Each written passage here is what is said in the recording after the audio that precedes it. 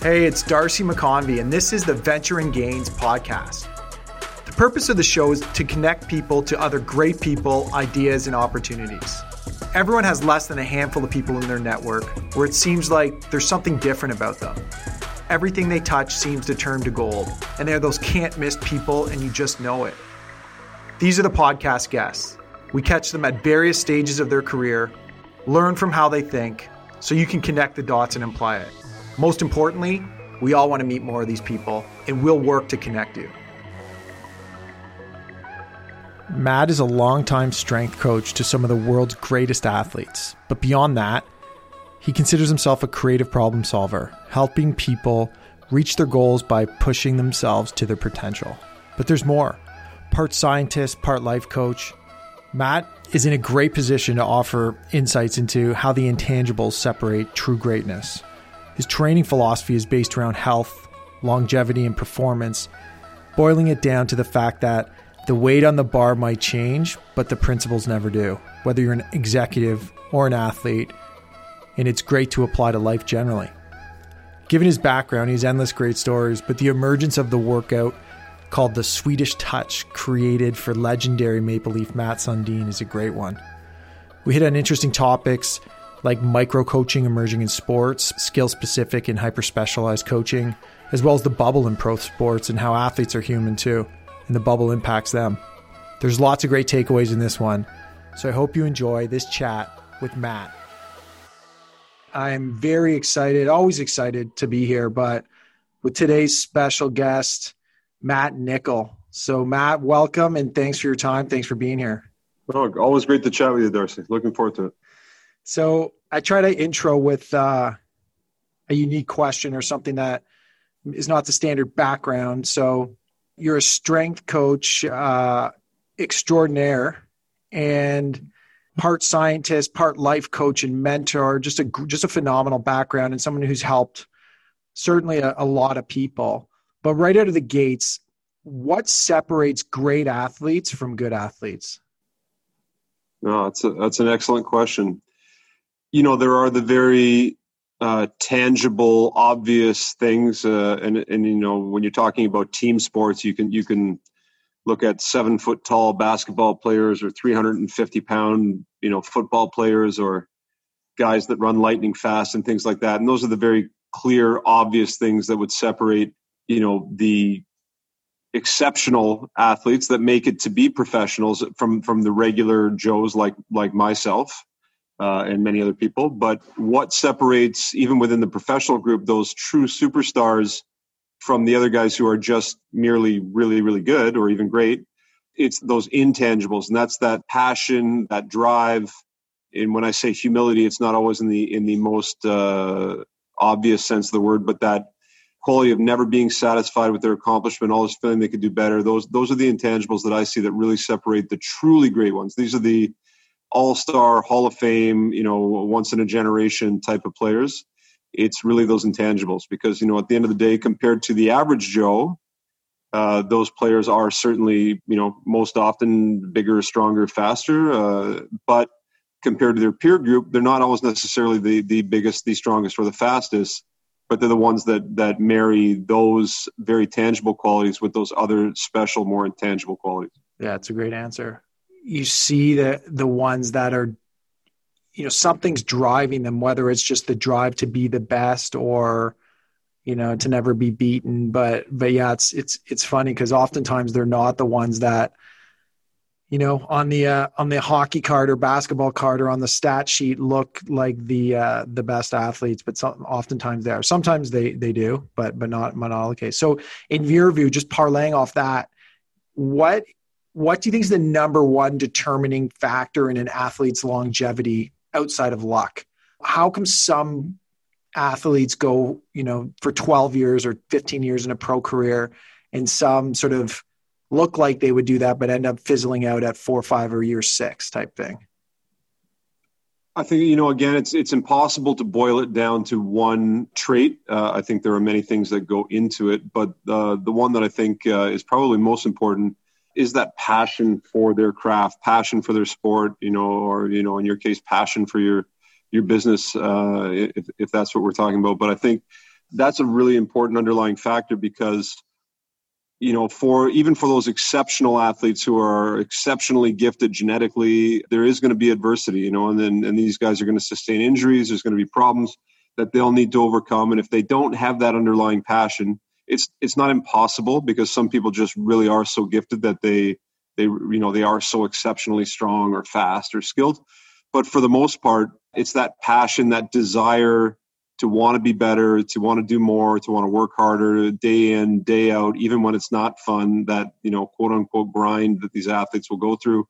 That's what's necessary. And it's that passion that will drive them to continually find ways to be the best. And even as their career, reaches those twilight years and they're in the final stages of their career, it's that same passion that will drive them to find new ways to succeed, to contribute on the team in a different role than they had when they were the young superstar. But without that love of what they do, that passion of what they do, that pride and professionalism in what they do, there is a lot of adversity along the way. It's easy for many of those stars to fizzle out. The guy that jumps out to me is, there's a number of them, but is LeBron. Like, it's just unbelievable. He's the total package in terms of physique and mentality, but like just durable as anything. It's incredible. He's an example, obviously, of a guy who's been blessed with fantastic genetics. When you compare him to the average person, but if you look at the subset of his peer group in the NBA, he's not the tallest guy in the NBA. He doesn't have the highest vertical jump. He's not the fastest. By the look of him, he may be one of the strongest. But yeah. I think, and he is certainly skilled, but there have been players that are more skilled. So what is it about him? And I think that, there was a story that came out a year or two ago, and, whether it's entirely accurate or if the numbers are precise or not, but the report said that he spent more than $1.5 million per year on his health and fitness. And that's outside of what the team would be providing him, for 8 months or 9 months of the year, which is amazing. But when you think about, I have no idea what his career earnings would be. Like, it's not just his salary, but his endorsements and everything else that goes into it. There's a guy that clearly understands the value of investing in himself. Mm-hmm.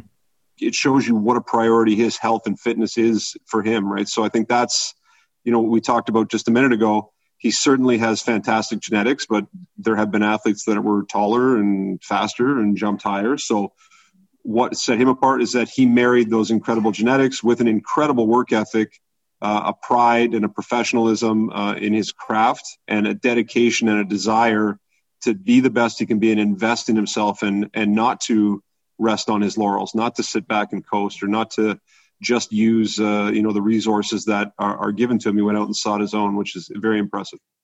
So I opened with a brief intro, but you're a former football player, longtime, strength coach to some of the world's best athletes in a number of different sports, created a sports supplement, but you also have a number of ancillary business interests and kind of management roles even.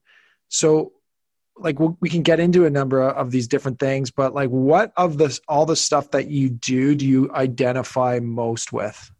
You know what, the coaching is a passion for me, but I think that the underlying theme in all of those businesses that I do is the one thing I really enjoy is I think of myself as a creative problem solver. So I like to see whether it's a person or a product or a company that has potential, or an idea that has potential, and it's yet to be discovered or not properly utilized, or is really unfulfilled. That kind of excites me, and I like being a problem solver in that way. And when I see athletes, for me, I guess I'm always sort of the real joy that any coach gets. And we just spoke about LeBron James, and as amazing as he is as an athlete, and it would be truly an honor to work with a guy like LeBron, but I'm not entirely sure how fulfilling it would be. I've never worked with LeBron. I've never met him. And I think he's doing just fine without me. So he probably should keep going. But my point being, I really get excited about, the underdogs, about seeing, opportunities, whether it's with people or companies, where I see people that have great potential, that have their values, their ethics, their heart is in the right place, but for whatever reason, just haven't been able to discover exactly what they need to do to take it to the next level. So that's the part that really excites me. And coaching is something I'm always going to do. I truly have a passion for that. I love to help other people realize their dreams. I love to help other people, dig deep within themselves and push themselves to new limits. It's a blessing to be able to do that every day at work. You train a bunch of pros. Like, I think, we talked about a number of sports, but hockey is kind of core, correct me if I'm wrong, to what you do. You got guys like Tom Wilson, Tyler Seguin, Matt Sundin. I know you probably don't love the fact that I just name dropped a few. But now I'm going to get in trouble from anybody else that hears it and didn't get their name mentioned. Yeah, exactly. Tell them I'm out of touch with stuff. So that the guy interviewing you has no clue. Matt's captain of the Leafs, the whole bit. So many of them are lifelong clients, and like, you become this trusted source of information to the players in season, out of season, and just like a good friend and confidant. Like, is that kind of the position you always wanted to be, or just morphed into that over time as a coach, doing the things that you said you love to do, which is, help underdog and anyone really just get better and find success? Yeah, I think that the trusted friend and confidant is truly an honor. If the relationship progresses to that level, that's the highest compliment that anyone could pay me. But I think that's, first and foremost, I have to treat it, as a professional relationship, and I have a professional obligation and roles and responsibilities that I have to fulfill that way. I think that, again, like we talked about a minute ago, the part that really excites me or interests me is as a coach, it's not about hockey, or it's not about Matt Sundin or Tom Wilson or Tyler Seguin. It's not about that. It's about just those individual people and helping them achieve their own personal goals. And that's the part that excites me. It just so happens that I live and work in Toronto, Canada, and hockey is rules the day. So hockey seems to be where I've spent most of my time, but it never was about hockey. And then, as you said, I was a football player, but I would be just as happy helping a ping pong player or a water polo player or a violinist or a chess player. It really doesn't matter to me. It's not about necessarily the sport or the notoriety. It's just to see someone kind of come to you and put their trust in you and bare their soul and share their dreams with you and share their fears and insecurities with you, and then work together to help this person uncover their untapped potential and achieve their dreams. To see that and to be there that moment that happens is just a really cool thing. Yeah, no question. Do you have, if we break open the bottle a little bit here, do you have any good stories to tell that are, airtime friendly? Yeah, well, you have to differentiate between those types of stories. But I mean, there's lots of stories, but I think you'd have to give me a more specific question or topic. There's so many stories, I know. I was just trying to put you on the spot and see if anything good came. Yeah, well, you did a good job. Came out.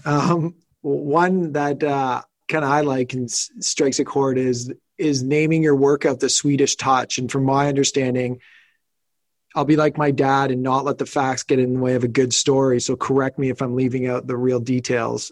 Is the Swedish touch, which is, it's almost like your version of a WOD. I'm not comparing you to CrossFit at all, but kind of a legendary workout and almost like a baseline benchmark test for people to see how fit they really are.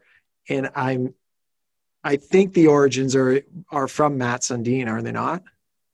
Well, yeah. So originally the workout was called the Captain's Choice, and it was a workout that was developed by the strength and conditioning coach in Stockholm, Sweden, that Matt's worked with from the time he was a young kid, who's a phenomenal guy, a real true expert. He was a world-class weightlifter himself, and then became a coach, and now he's got a very senior executive position with the Olympic Committee in Sweden. A guy by the name of Leif Larsson, incredible guy who I used to go to Stockholm, Sweden in the summers to work with Matt's and met Leif, and it was a workout that he developed to improve Matt's what he called work capacity, because I think Matt's, if you remember, as a player, was just a giant man, and 6'4", 235, 240 pounds, lean, strong. And unfortunately at the time, it's funny, you look back at some of the films, especially early on in his career, there was 2-3 guys hanging off him at all times. He was getting slashed and cross-checked and hooked. And there was no, those things now would, you'd be suspended for years and years. And now back then, those things weren't penalties at all. So They just sort of had the opinion that, Mats had to improve this work capacity so that he could just go shift after shift and period after period with the number of minutes that he put up. So it's a workout that we tinkered with because I think that, when I started to work with Mats, he was already, well into his career and was already a phenomenally successful player and would have been without ever having met me. But the one thing that we established is that he needed to do a little bit more strength training and power training in season, not just in the off season, so that he would have that reserve of strength and power by the time he got to the off season. Because very often we found he was starting to break down because he did log so many minutes and he had so much pressure on him and took so much pounding physically. So, but the problem is in season, you don't have a lot of time to train. So we had to try to find a way to get the anaerobic conditioning benefits, the aerobic conditioning benefits, but also do some strength training, power training. So Leaf was the one who came up with the idea to combine something in weightlifting circles that's known as a Dvorak complex. It was a modified version of that with a ride that was catered to him because we analyzed the heart rates and found out that was sort of like how we could get to his anaerobic threshold. So that workout there was two versions. One was kind of a light version and a heavy version. The light version was his pre-game warm-up oftentimes, and then we would do the heavier version, maybe once a week or, 3 or 4 times a month at the most, just to kind of maintain that power endurance. But I don't think people really appreciate, and you've done that workout, and you are one of the very few people that could actually survive it. But, there might be 10%, 15% of the guys in the NHL right now that could do that workout. It's that strenuous, and this is something that he would do on a regular basis. And it's, so that was originally the captain's choice. And then after Mats was no longer with the Maple Leafs, and we thought we'd change the name to the Swedish Touch to honor Mats, the great captain. And, also, people coincidentally in an establishment in Vancouver that some people, think it was named after, but it wasn't the case. But it lives on. The name is more gentle than the workout. And by the way, I didn't bring that up, the fact that I did it way back in the day. There's no chance I could do it today, but it is tricky. And to your point on Mats, looking back, in my view, the greatest Leaf I've seen play, like I was a big Gilmore fan, but like to your point, he was an absolute workhorse, never got hurt, always was 80 plus points in an era where, if you broke the 100-point threshold, you're leading the league in scoring. And he played with good players, but it's not like he had Marner and Matthews and Tavares buzzing around with him, right? Like he's ridiculously good. It's incredible. So well, that's and the interesting thing, like that workout. See, here's the thing with that workout is that there's a bike component. So there's a 3-minute bike ride that you do in 3 different increments, and then there's, as you know, because you've done it, there's a complex of weightlifting movements. So variations of the snatch and the clean and the squat that are worked in, where you do 5 reps in succession. So there are lots of players that could do the weightlifting component because they're strong enough, but they wouldn't be able to do the bike component because they're not anaerobically fit enough on the bike to do that. There are a number of other players who could do the bike, but they wouldn't be able to get the weightlifting portion done. So he was so incredibly well-rounded in his fitness. But then if you look at him on the ice, it was the same thing. He had incredible hands. He had hands and vision, perhaps on par with a guy like a Marner, Nylander, whoever the case may be now, or Matthews, whatever it was. But he was also a 6'4", 240-pound beast who could skate like the wind and had power, and he wasn't afraid to go into the tough areas, wasn't afraid to make contact. So that, his well-rounded fitness, was, similar to his well-rounded style on the ice. For sure. So just to switch gears a little bit, and we talked about it earlier, I'm interested in your opinion on, the fact that you stay in touch with players, but only, if players reach out and say, hey, like Matt, I'm guessing they're like, how am I eating? How am I feeling? And stuff like this. And you kind of give them tips, but it seems that there's all these kind of micro coaches emerging in sports, whether it's skill specific coaches or even people breaking down video outside of teams. Is this type of thing evolving in sports? And do you think it's kind of good or bad generally? And am I on base or off base with this one? No, you are absolutely on base, and I think it has the potential to be great. I don't know that it always is great currently, and I think that there are good and bad coaches. There are, just as there are good and bad teachers and doctors and postal workers and garbage men. It doesn't, so I think that there is certainly the potential for it to be good. There's also, as the old saying goes, sometimes you can have too many cooks in the kitchen and it spoils the stew. So I think that's certainly a possibility. I think that the one thing that's been, was very hard for me early on in my career, and I've transitioned out of it now, but it still is a challenge from time to time, is that, as a coach, sometimes you have the emotional need to want to be the person that provides the solution, and that overrides just the simple providing of the solution. So you want to be the one that saves the day. That's more important than actually the day getting saved or the goal getting accomplished. So I think that you do run the risk sometimes of conflicting messages. You do run the risk of people wanting to, whether it's for, notoriety or attention, or whether it's just their own, emotional ego satisfaction.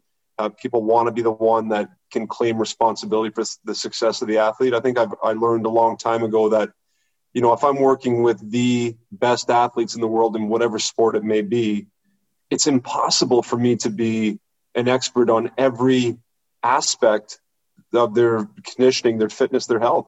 So Matt, like in 2020, we're experiencing this unique phenomena in professional sports, being this concept of a bubble, and sort of people playing in certain locations like the NBA, the NHL, a few other leagues, but where, take the NHL, for example, like Toronto and Edmonton, where the city selected to, host 50% of the team. So, 50% of the playoff teams in Toronto, 50% in Edmonton.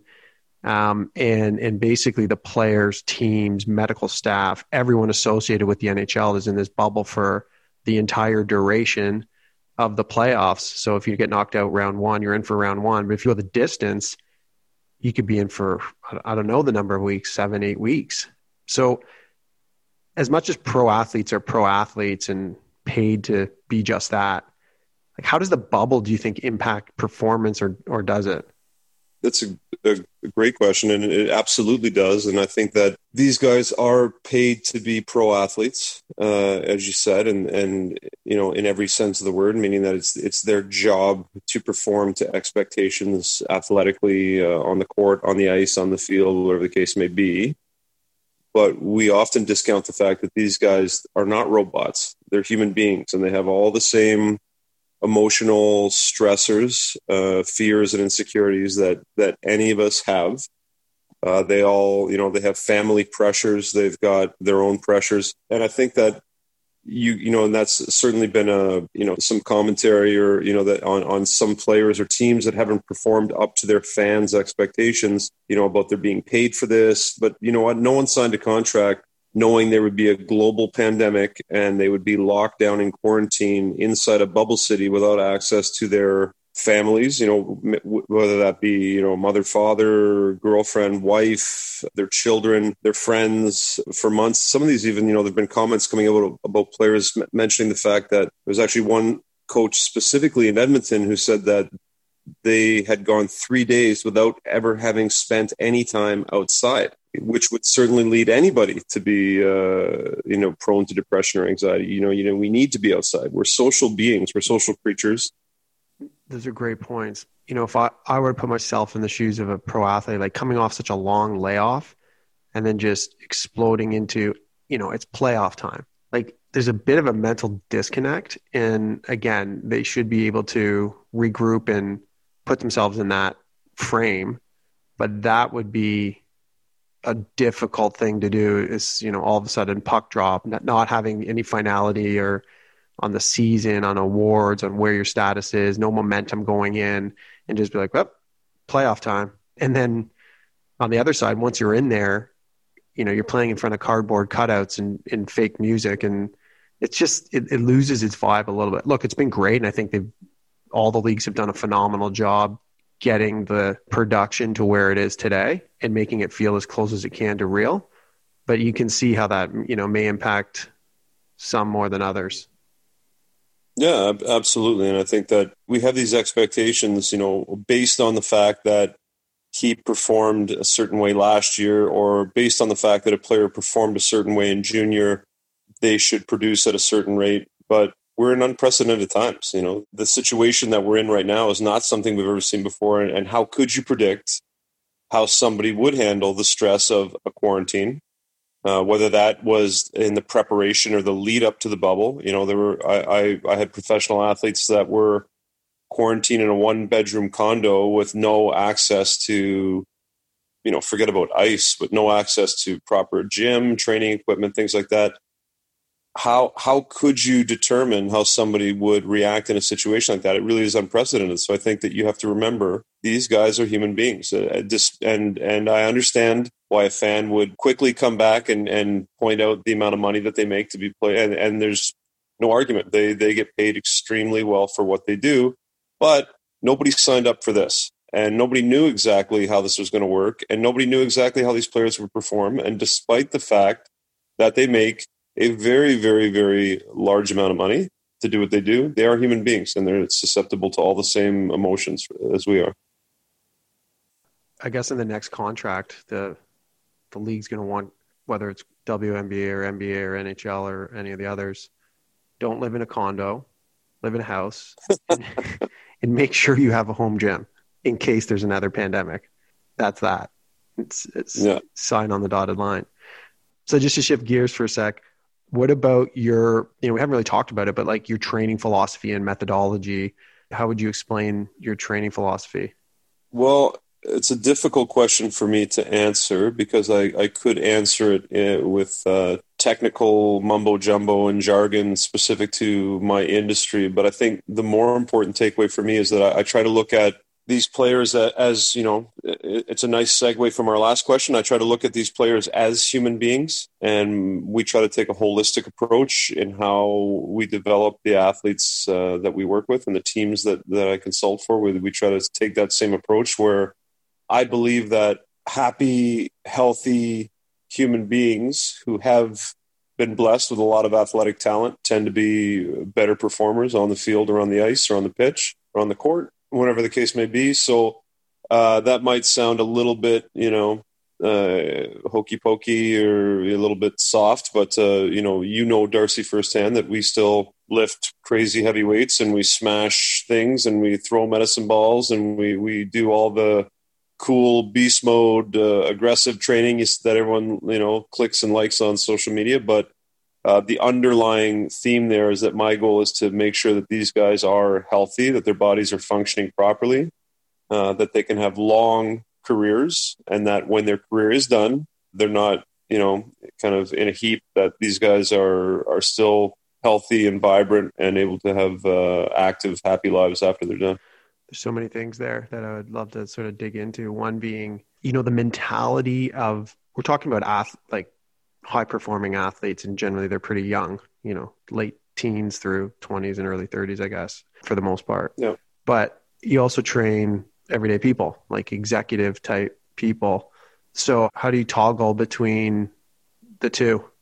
And it's, again, back to the point that really what kind of gets me up in the morning and makes me excited. And the reason I love what I do is, I own a gym and it's full of barbells and dumbbells and medicine balls and all, some untypical things, but most of the typical things you'd expect to find in a gym. And, I'm wearing track pants and a t-shirt, but I really don't think of myself, regardless of what my job title might be, I don't limit myself to the weight room guy or the strength trainer.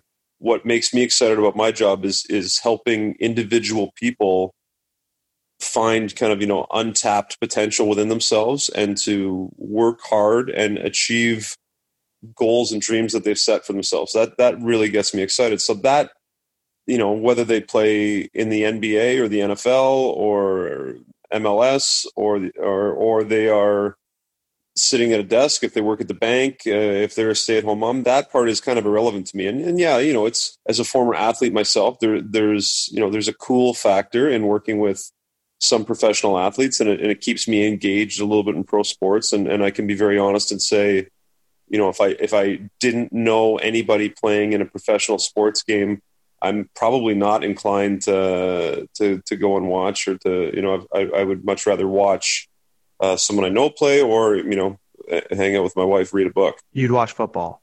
Yeah, but I'll tell you one thing. If I had, I would rather watch a football game with someone playing in it that I know, regardless of the level. So if I had a young high school player that I had worked with, I'd rather watch his game than watch an NFL game with two teams I don't know. I'd rather watch a CFL game than an NFL game. I do love football for sure. I love all sports; they're great. But I think for me, in my job, in my profession, the part that really, really gets me fired up that I love is working with individuals. So, as I do tend to ramble, getting back to your question, whether I'm working with, and I have one client who was in the gym last week. He's been a client for 21 years now. He's 76 years old.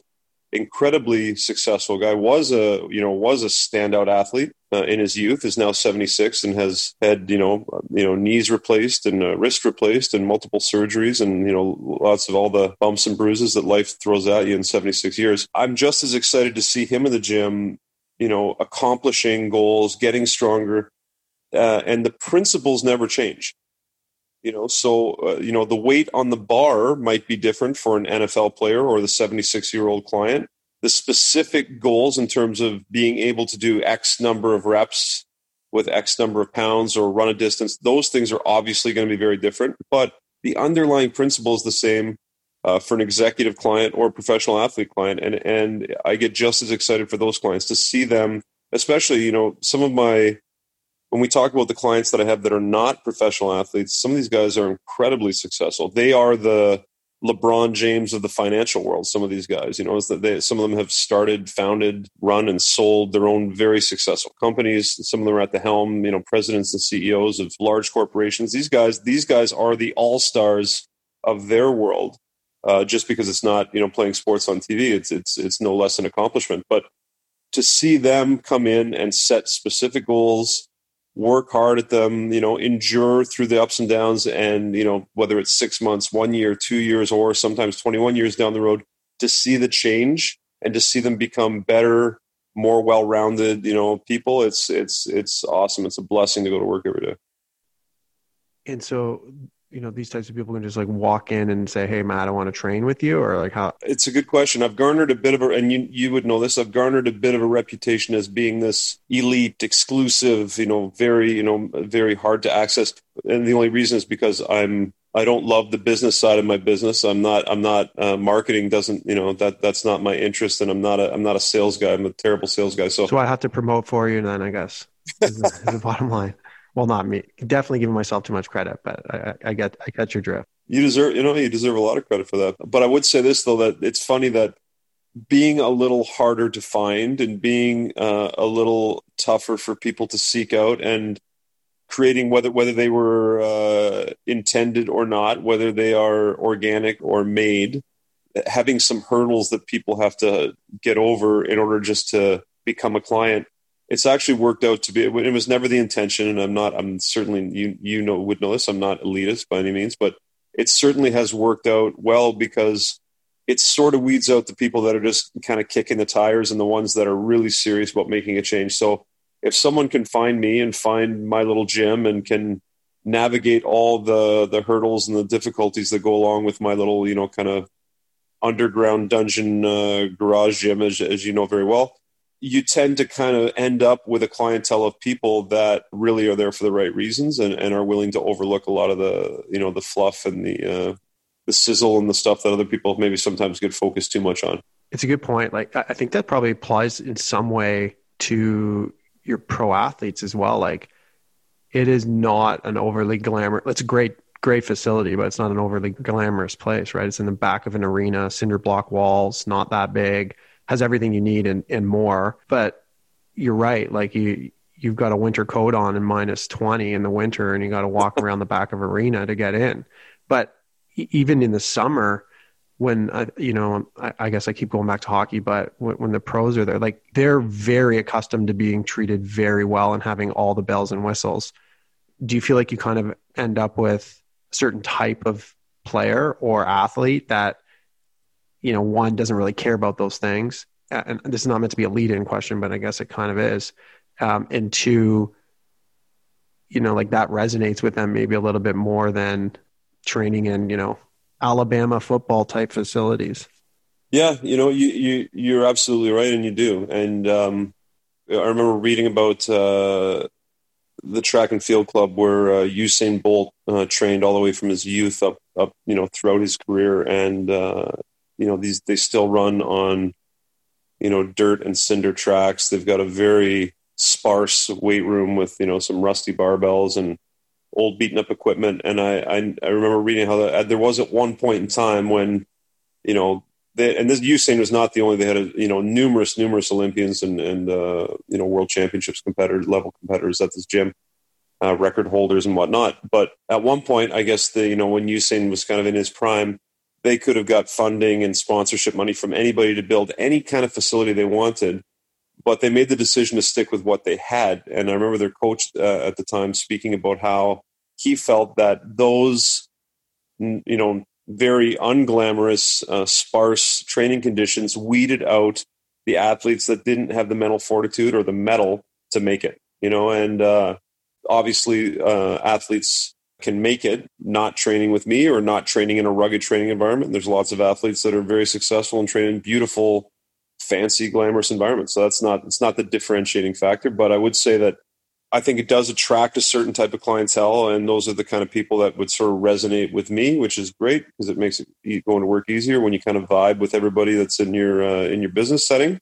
But number two, I think we were speaking earlier about how athletes could handle the uncertainty and the difficult times of this quarantine and bubble period. Maybe the bubble and the quarantine and a global pandemic is a bit of an extreme example, but I would say that having the gym where not everything is perfect and athletes know that, they kind of just have to roll with the punches when they train in my gym, and everything is not going to be exactly laid out and perfect the way it would be at your team facility, but that's not an excuse. You still have to make it happen. You still have to get results. That mindset, I think, is very valuable. And I think it certainly helps these guys, get over many of the little hurdles that are going to pop up during any regular season. We've had some of the greatest athletes in the world train, in that little gym. And I think about, we talked earlier, I think about a guy like Mats Sundin training in that gym, whether it's Tyler Sagan now training in that gym, or, JJ Watt coming up with spending a little bit of time there training in that gym. None of those guys complain. And I remember it's funny, Mats was, one of, if not maybe the first pro athlete to train in that gym. And I was really embarrassed for the day that he showed up because, here's a guy who's got access to the best of the best, and nobody cared. Nobody said a word. And the interesting parallel to tie in your last question, I have some very, very successful executive clients, whether you measure their success by the accumulation of wealth or the impact they have in the business world, none of those guys have complained either. And these guys, they've got probably more financial means than any of my professional athletes. No one cares. They were there to get results. They understand that not everything is going to be perfect. Not everything is always going to work out exactly the way you want. And that's probably one of the main reasons why they've been successful. And they applied that same mindset to their training at my crappy little gym.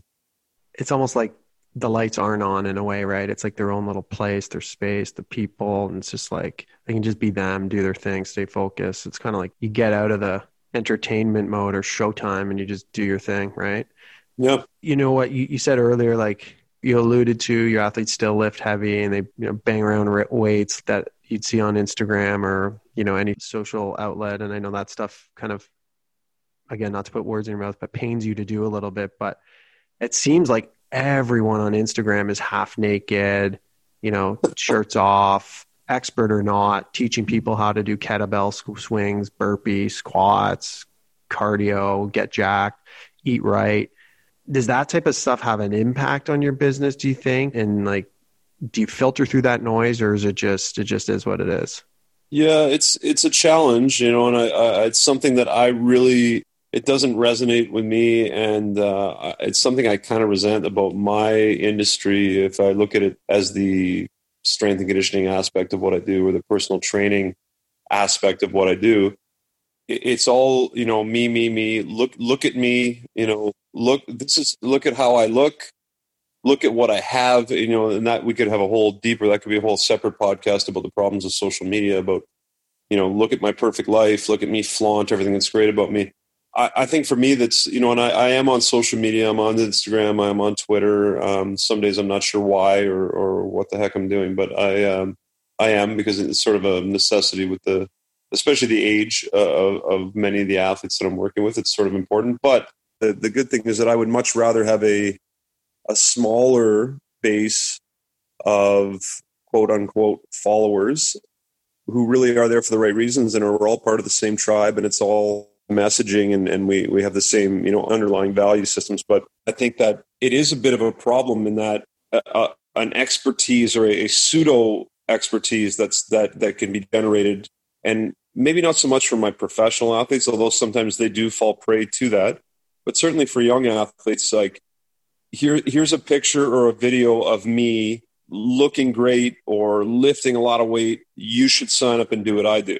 And as well as I do that, we don't have to look very far in pro sports to know that there have been a lot of very, very successful athletes who have failed as coaches. So I think that I'm less concerned about noting my accomplishments. I want my athletes, I want people to note their accomplishments. And even within that, I'm less concerned about look at what athlete X did in the weight room. I'm more interested about amplifying the message of, how did that happen? Was that because of the trainer or coach, or were they just blessed with the ability to do that? Mm-hmm.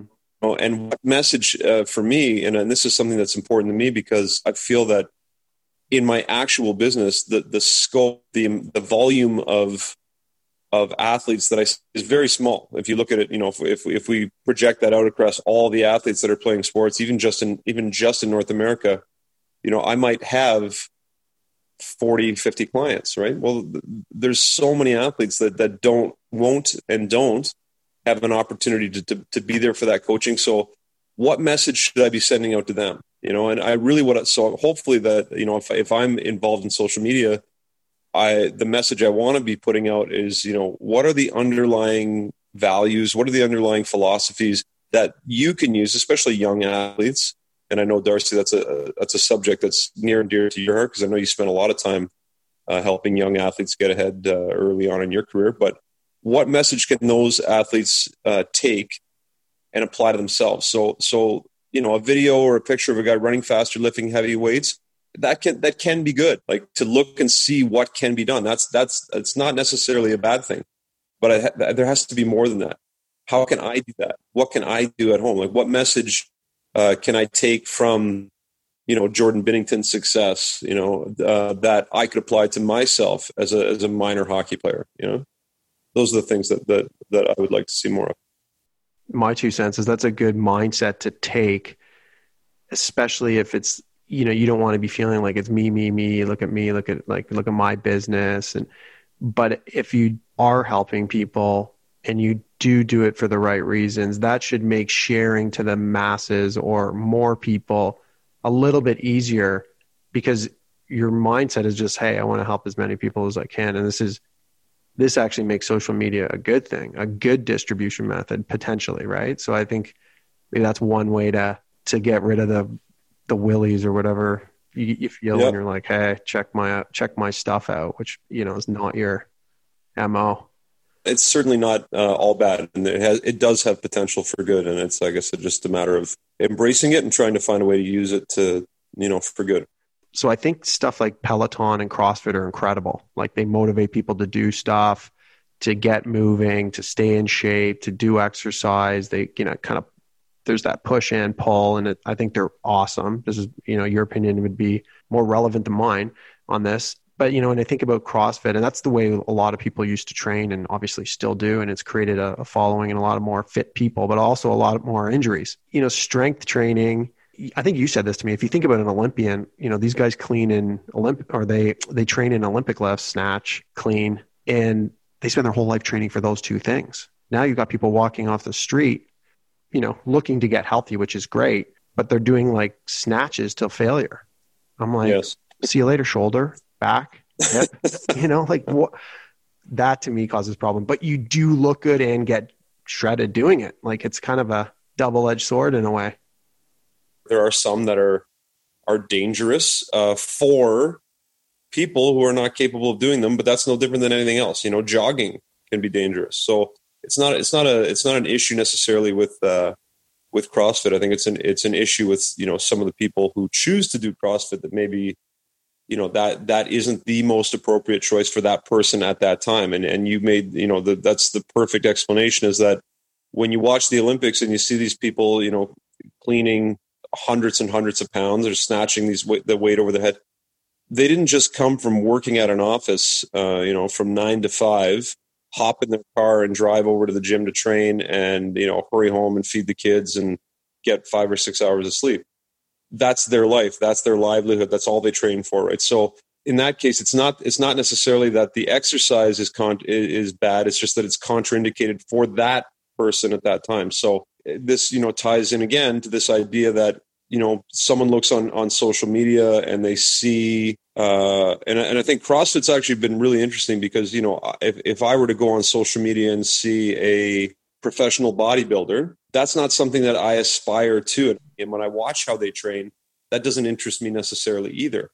When I look at CrossFit, I think, hey, those are the things that I used to do when I was 21 years old and, life was all sunshine and rainbows and I was a college athlete and I was cleaning and squatting and I looked great and I felt great and the world was all in front of you. So when I see people doing that and there's a place that I can do that and they look, a way that I think is a good way to look and they're doing things in a gym that I think are cool things to do, it's natural that, especially athletic people, guys or girls that maybe were former athletes, that they would gravitate towards that where they may not have gravitated.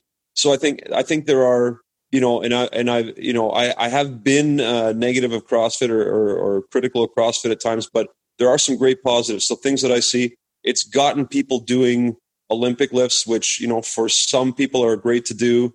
I think it's gotten a message across to a lot of female clients, trainers, whatever, that it's cool to be not just look muscular, but to be really, really, really strong, like legitimately strong. I think that's a great message that women can be strong and lift heavy weights and do things that maybe are not so typical in the gym. And you can end up looking great and performing and being able to do stuff, being more quote unquote functional. That's a great message. I think that they, for a guy like me who really, really loves to lift weights, but does not love to do, intense anaerobic and conditioning intervals, it's great that they've, put out a message that it's not good enough just to be a meathead and lift weights. You have to be well-rounded and be fit. I think that's great. So there are lots of positives there.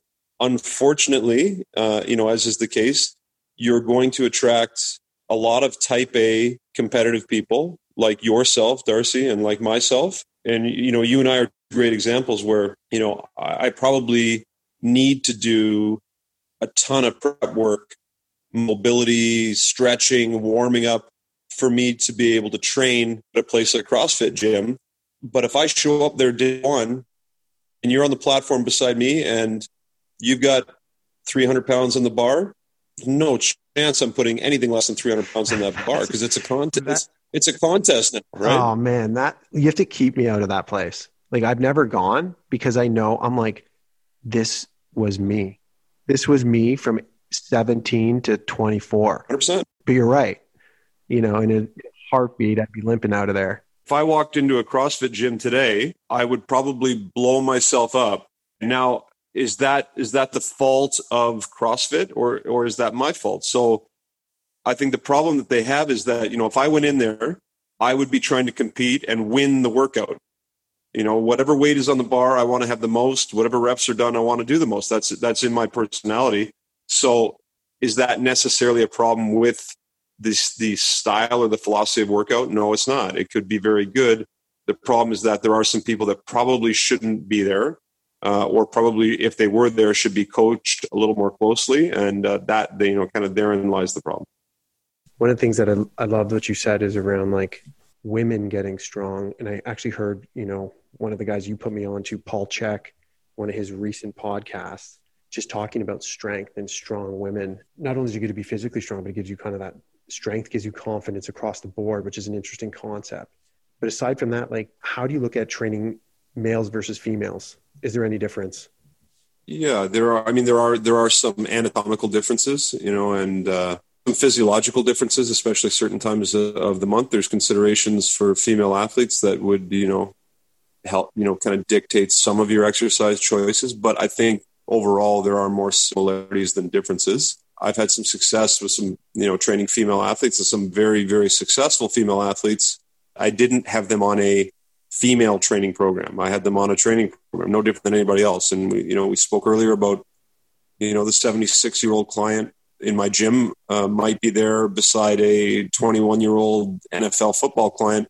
I don't treat them any differently. I don't have expectations that are different. I expect each of them to work hard and get stronger. I think on the bar might be different. Sometimes the coaching style is a little bit different.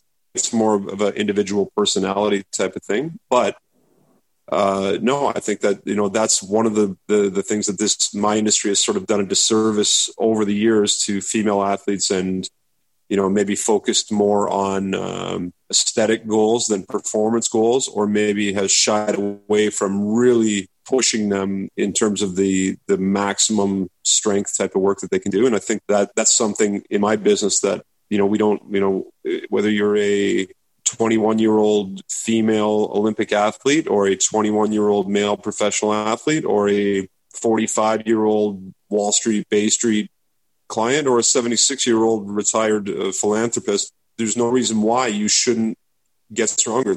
I love that. If you had to pick one song to sing karaoke to, what would it be? Wow. Wow. I have Sirius satellite radio in my car, and one of the things in 2020 that I am truly grateful for in life is the U2X channel on Sirius satellite radio. I don't have much of a social life these days. I go to work and I come home. That's kind of the extent of my social life. So you probably wouldn't have a hard time finding a U2 song that I wish I could. I wish I could carry Bono's range on some of those songs.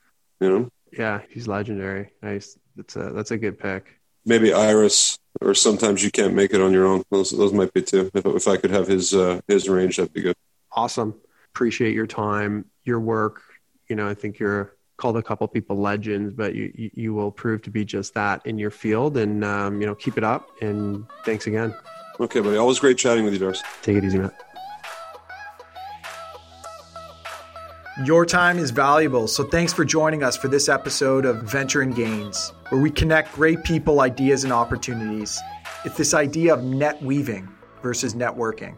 Remember that you can find more episodes at ventureandgains.com, and if you know any entrepreneurs, emerging asset managers, or fascinating people that you think would be a good fit, flip us a note and let us know. Stay well. Darcy McConvey is a director of private capital markets at Greybrook Realty Partners and is registered under Greybrook Securities, Inc. The opinions and statements expressed by Darcy and the Venture and Gains guests are their own, and they do not reflect the opinions of Greybrook Realty Partners or Greybrook Securities. This podcast is for informational purposes only and should not be relied upon as a basis for investment decisions.